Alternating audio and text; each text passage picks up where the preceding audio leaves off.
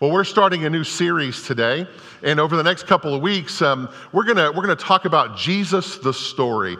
I was praying about, what do we pray about over the summer? And I thought, gosh, Jesus, how can you lose with that? And so, but this is over the next couple of weeks. I really want to dive a little bit deeper and try to answer some of the questions, or at least get to some of the hearts of the matter about who Jesus is. Now, let me just preface this by saying, because we only have a couple of minutes every week to do this, this is not going to answer all the questions about Jesus. I want to encourage you to go back into the Gospels of Matthew, Mark, Luke, and John. And I'm going to encourage you to read the life of Jesus. Pick one of the Gospels that you like. If you don't want to read all of them, then pick one and really come to understand. Because the more we understand who Jesus is, the more that we are aware of God's presence in our lives, the closer that we get. I know when I ask the question, who is Jesus, probably all of us have some kind of thought as to who Jesus is. And it's interesting that maybe some of the thoughts that we have about who Jesus is may not be what Jesus is all about, but it's kind of what we have been taught through the years. Some of us are auditory learners. We learn by hearing. Others of us learn by sight. And I'm kind of one of those persons that I kind of tune out when I shouldn't say that. I'm a pastor. When somebody's talking to me, I tune you out. I don't mean that.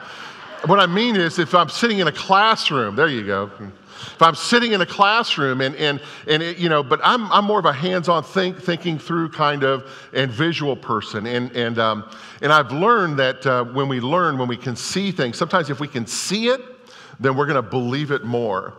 Our grandson Trey was visiting with us, and Patty had brought out an Afghan that her mother had made. And she showed it to Trey, and she said, "Trey, look, Gigi made this." Now listen to what he said. He looked at it, he says, "Okay, but did you see her make it?"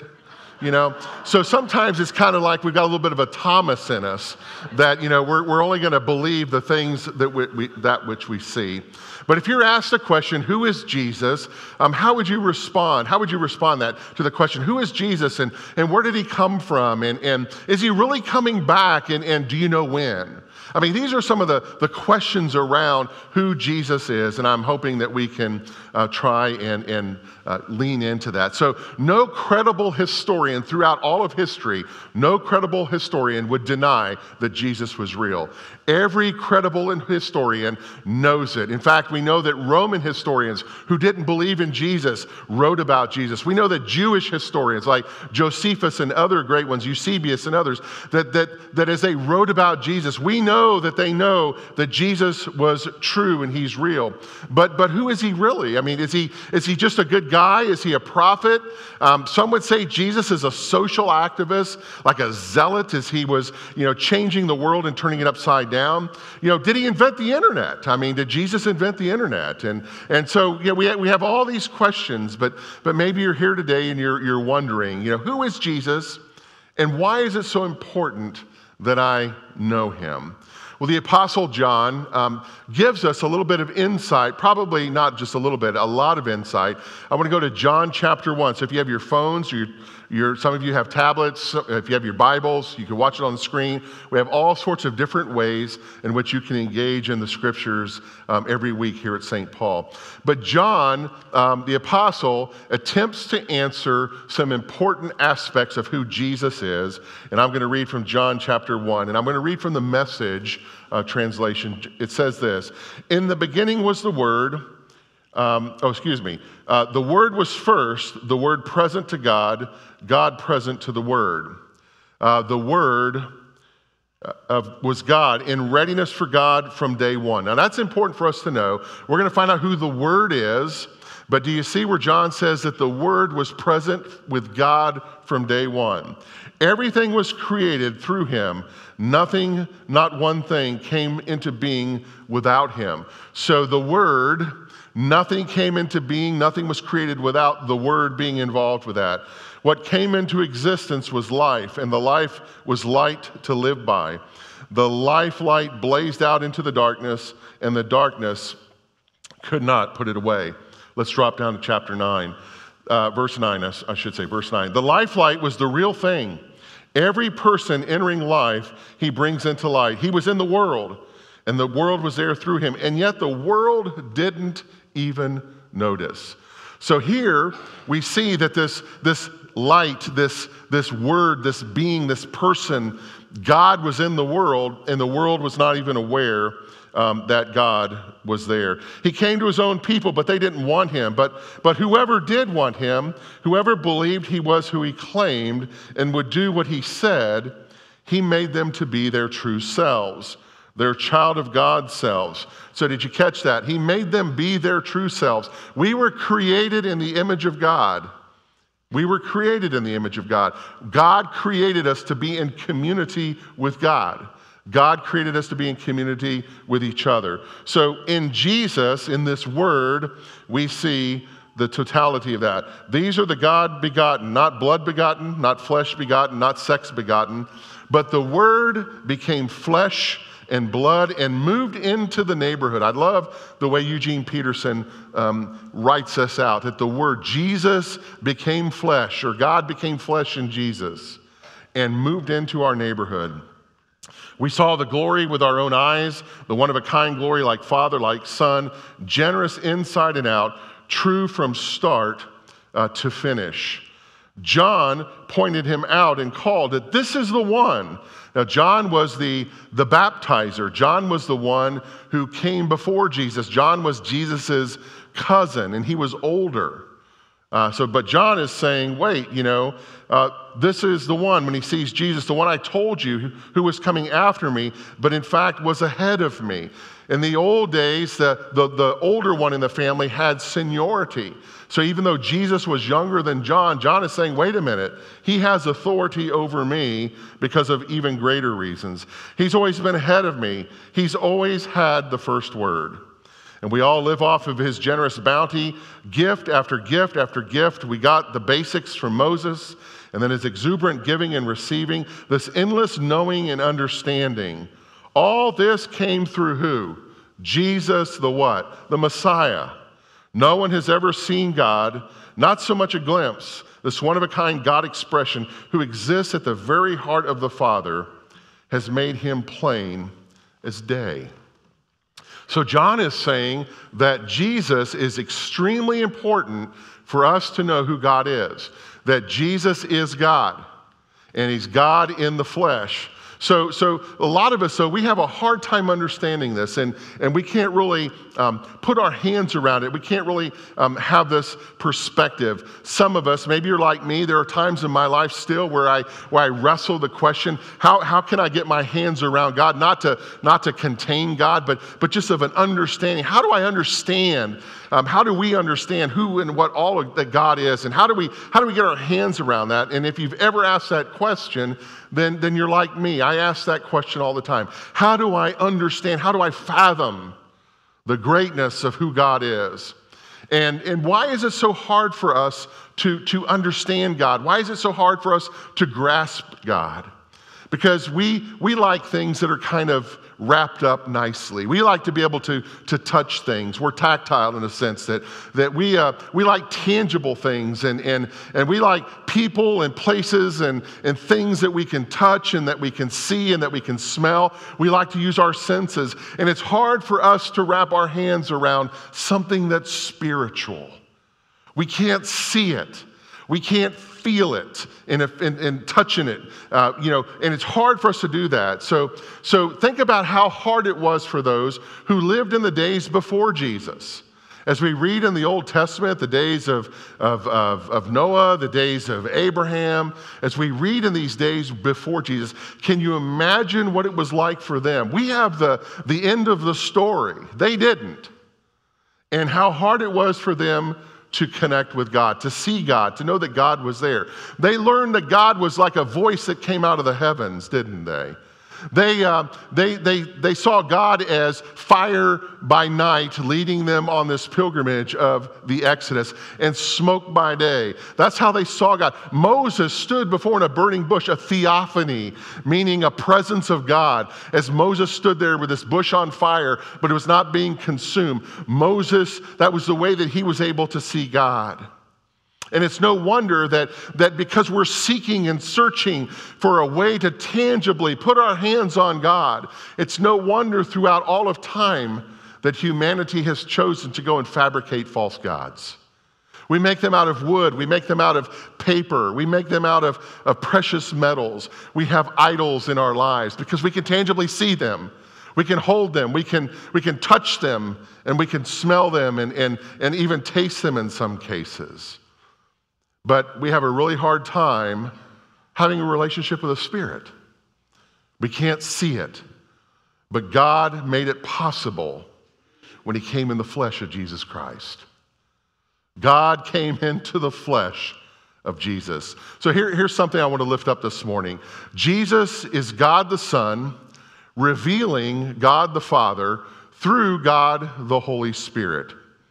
God works through himself and reveals himself in multiple ways. We call this the Holy Trinity.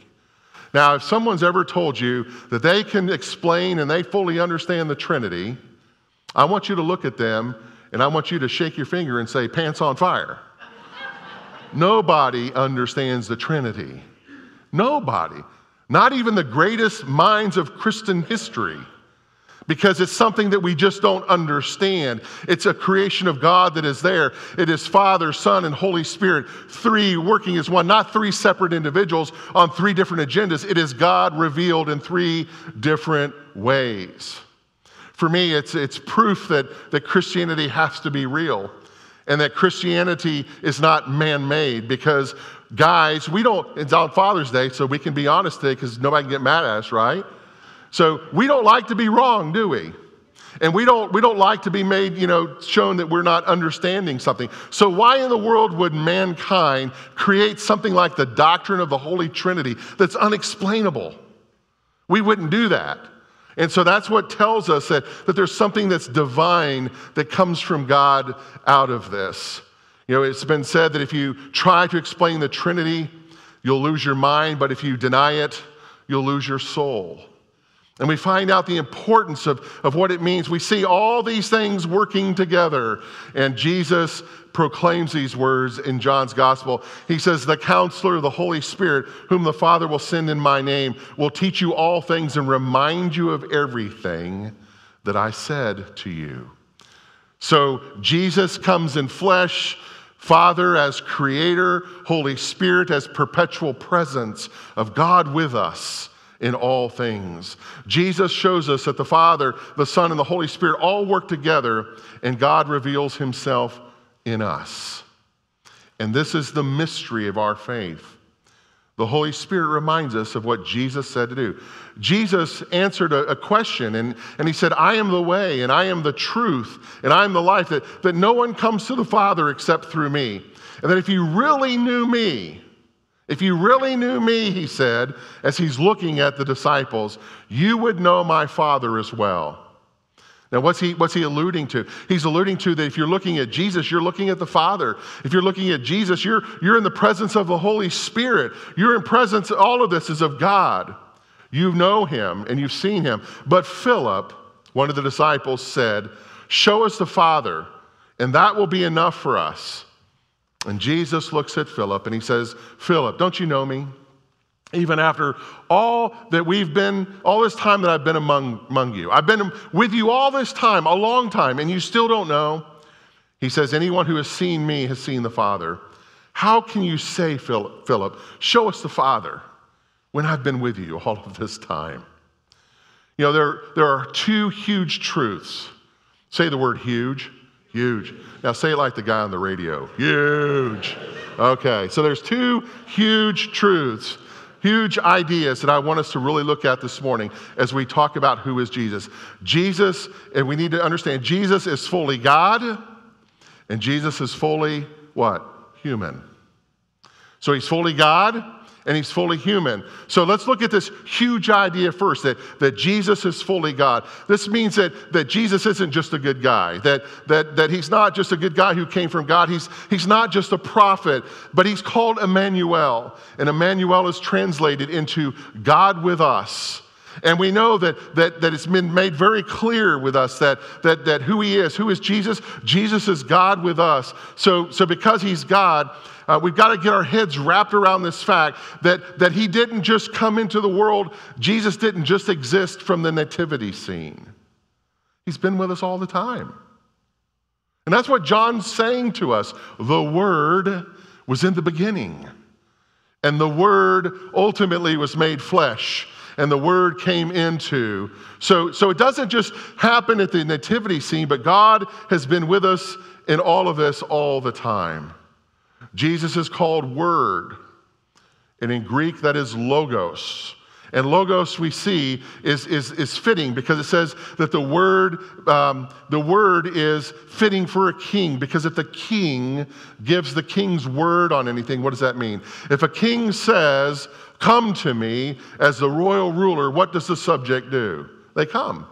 If the king says, like, I'm watching a little bit of the Tudors, don't judge me, but Henry VIII, if the king says, "Off with her head," what happens? She's killed. If the king says, "We're going to war," what goes on then? Then you're going to war. Why? Because the king says it. It's the king's word. His word is his law. And Jesus is God's will in reality. And that's what John is trying to say to us, is that Jesus is the Word. He's the Word of God. He's with God in the beginning. So before he appeared in the Nativity, Jesus made some grand appearances in the Old Testament. And when he made those appearances, it's what's called a Christophany. It means it's where Christ has made himself or manifests himself in some way in the God story before what we know happened that first Christmas. In Genesis 18, he talks with Abraham and they have a meal together. Genesis 16, he comes to Hagar and he talks with her and she says, "Did I just see the God who sees me?" In Genesis 20 or 32, he's wrestling with Jacob. He comes in the form of an angel. He's wrestling with Jacob. And Jacob is saying, "I won't let you go." And he said, "Let me go. I won't let you go until what? You bless me." And in Daniel 3, we have the story of Shadrach, Meshach, and Abednego. And if you or your grandkids watch VeggieTales, it's Rack, Shack, and Benny. And so what happens is they're under the authority on earth of King Nebuchadnezzar, but they rebuke that because Nebuchadnezzar is saying that they need to do false worship. And they're like, no, we only worship one God. And so what does he do? He throws them into a fiery furnace. And the scripture tells us that as Shadrach, Meshach, and Abednego are in the fiery furnace, that at some point in time, what happens? A fourth person appears. And many scholars interpret that to be Jesus there in the furnace with them. Who is Jesus? He's the topic of many who seek him as truth, as well as those whose mission is to dissuade us from following him. It's sad that we even have to talk about that, but there are people in our world who don't want us to follow Jesus. There are people in our world that for whatever reason, the wrong, misguided reason, that they try to dissuade us from being disciples to be followers of Jesus. And there's some mistruths that I want us to share this morning because if you're struggling with any of these mistruths, I want you to have the answers to these. The first mistruth that they say is that Jesus never claimed to be God. And that's one of the major arguments that those who are trying to pull people away from following Jesus, that they'll say, well, Jesus never claimed to be God, but we know he did. In fact, he admitted he was God. In Mark's gospel, Jesus is preaching in this building, a house or whatever we want to call it, and the crowds are kind of caving in, and people are getting sweaty, and it's getting hot, but Jesus is going on and on and on, and he's sharing and he's teaching, and they're just in awe. And these four men have a friend who is a crippled paralytic, and they carry him from his home miles to where Jesus is. And they can't get into the building, and they just know if they can see Jesus, that their friend will be healed. But they can't get in. So they climb up to the roof, and one of them probably was an engineer, and the other was a would-be architect, and said, well, if we just kind of tear a hole in the roof, can you imagine what the homeowner thought about that? Wrong coverage, but it was an act of God. But so they're tearing a hole in the roof, and they lower their friend down. And what happens? Jesus heals him, but this huge response happened. It says here in Mark's gospel, when Jesus saw their faith, he said to the paralytic, "Son, your sins are forgiven." And now some teachers of the law were sitting there, Mark records, thinking to themselves, why does this guy talk like that? He's blaspheming. He is saying that he's God. He's blaspheming. Who can forgive sins but God alone? These religious scholars were debating. And Jesus responds, but that you may know the Son of Man has authority on earth to forgive sins. That's why I'm doing this. And they say to him, well, wait a minute, only God can forgive sins. And Jesus looks at them and says, like I said, I forgive sins. Here's the second mistruth. Those who are trying to dissuade others from the faith. They'll say that no one believed that Jesus was God until many years later when the legend developed over time. They'll say, well, wait a minute, nobody believed this stuff. It just kind of was made up, and if it was really true, then that people would have been talking about it a lot sooner, and things they would have seen that, and we've seen all these things. Jesus was recognized as God by his followers while he was still here on earth. That's in the scriptures.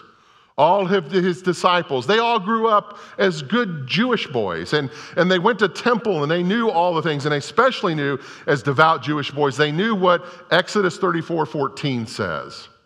Do not worship any other God, for the Lord, whose name is jealous, is a jealous God. A commandment. And they knew these things. But in Matthew 14, we find proof that Jesus' disciples recognize him as God. They're out in a boat, and it's kind of foggy, misty. Their sight's not really good, and who knows what the weather's going to be like for the rest of the night. And all of a sudden, they spot something there walking on the water. And Peter is looking out, and he discovers that it's Jesus. And all of a sudden, Peter wants to go to Jesus, and Jesus is saying, come on, come to me, Peter. And then all of a sudden, we see a couple of things happen, and then the waves start picking up, and the boat begins to slosh back and forth, and the winds come, and Peter becomes fearful. And he says, Lord, save me.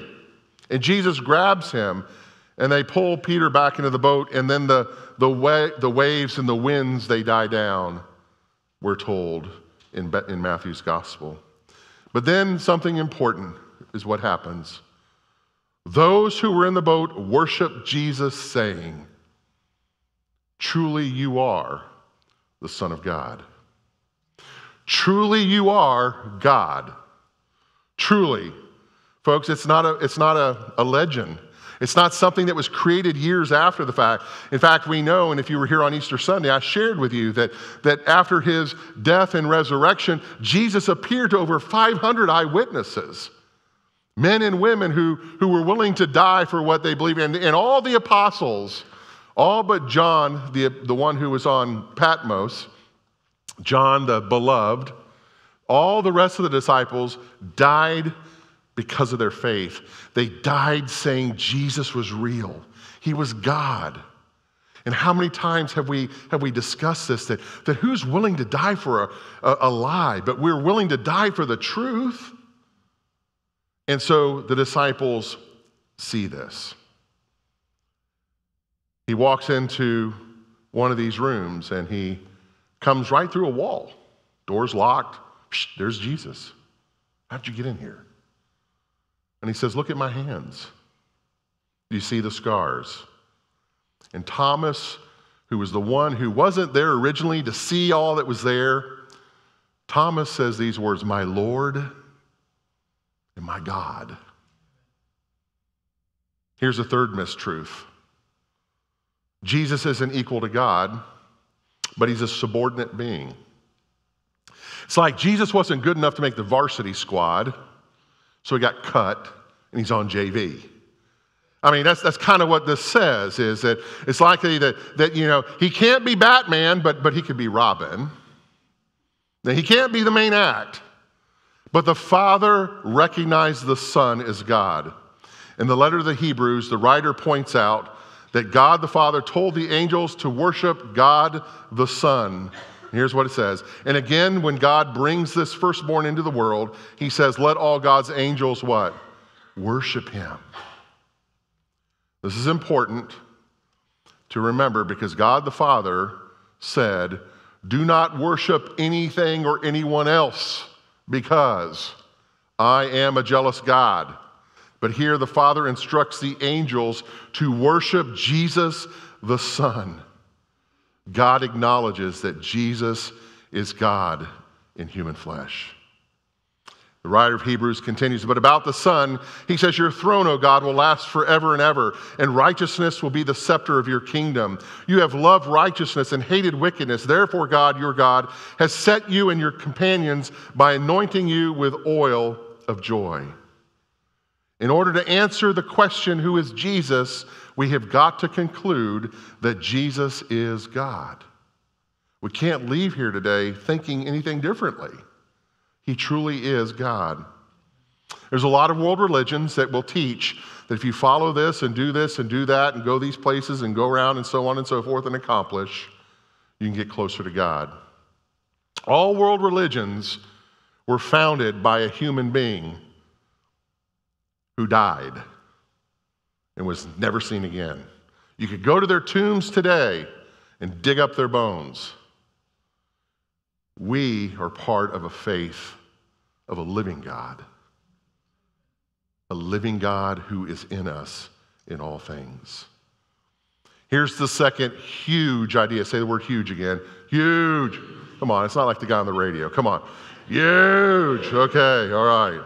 In addition to being fully divine, here's the big idea that Jesus was fully man. We've got to get this. We can't just see Jesus as God, but we've got to see this second component, this incarnation, this God in flesh here on earth. And in Genesis 3, God promises a Messiah and says a Messiah will come from the seed of man. And Luke says it this way. Luke records that the angel is saying to Mary, the angel says, you will be with child and you will give birth to a son. And you are going to give him the name of Jesus. How will this be, Mary asked the angel, since I am a virgin? And the angel answered, the Holy Spirit will come upon you, and the power of the Most High will overshadow you. So the Holy One to be born will be called the Son of what? God. Jesus is God. But he's also fully man. Jesus had a physical human mother. Jesus came out of the egg of his mother's womb. But the Holy Spirit made something mysteriously happen. It's not a sexual thing. The Holy Spirit supernaturally made something happen and therefore came into the womb of Mary, into her egg, and Jesus was conceived as a real person. Jesus was a real man, and I bet he was a hoot to hang around. He probably constantly left his dirty clothes laying around everywhere. Pick up. Mary's like, pick up your dirty underwear, Jesus. He's a man, right? He probably knew all the knock-knock jokes that existed back then. Jesus was probably the kind of guy that would love to go eat chicken wings at the Roman games and hang out with you. He was a person you could touch. So why is it important that Jesus wasn't just divine, but also a real man? Why is this important? Well, it's important because as a real man, he understands you. He knows what you go through. He knows your pain. He feels your powerlessness in those situations. He knows what a grieving heart feels like. He knows what it's like to lose a friend. He's fully aware of what happens when you're betrayed. He understands and knows what it's like to stand up for something that you believe in, even though the crowd says no, and to call them on it. Jesus understands you. He understands the times when you're overwhelmed in life. He was overwhelmed in life.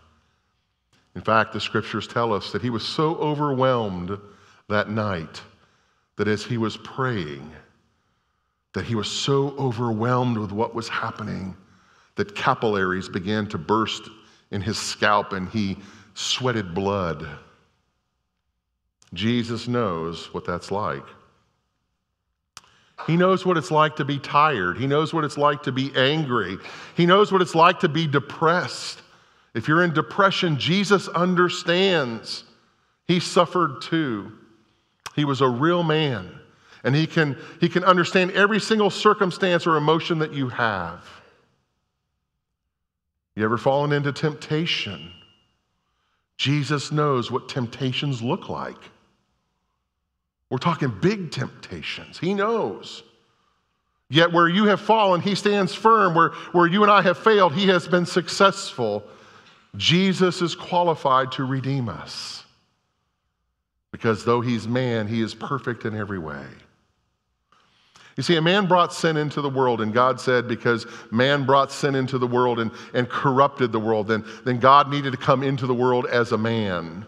And God said, because you cannot redeem yourself, I'm coming in the flesh to show you redemption. I will give myself on this cross. And because I live, you shall live as well. God said, you can't clean up your mess, but I'll clean it up for you. The writer of Hebrews continues, for this reason, he had to be made like his brothers in every way in order that he might become a merciful and faithful high priest in service to God, and that he might make atonement for the sins of the people. Jesus is fully human, and he's fully God. You say, I just can't get my head around this. This is just wigging me out. I don't understand this. Folks, that's why we call it faith. It's faith. It fills in the gaps. Jesus changes everything for us, and he changes our human trajectory to something that's new and leads us on that new path. If you've ever tried another religion or another way or another thing to get your life right, you need to let it go. You need to follow Jesus and let God fulfill you in all these things. Because when people leave you high and dry and when they just kick you to the curb and you're lost and you don't know what to do, you have one thing and one person to hold on to, and that is God as Jesus Christ, Father and Holy Spirit. Why? Because Jesus said, I am the way, the truth, and the life. Amen?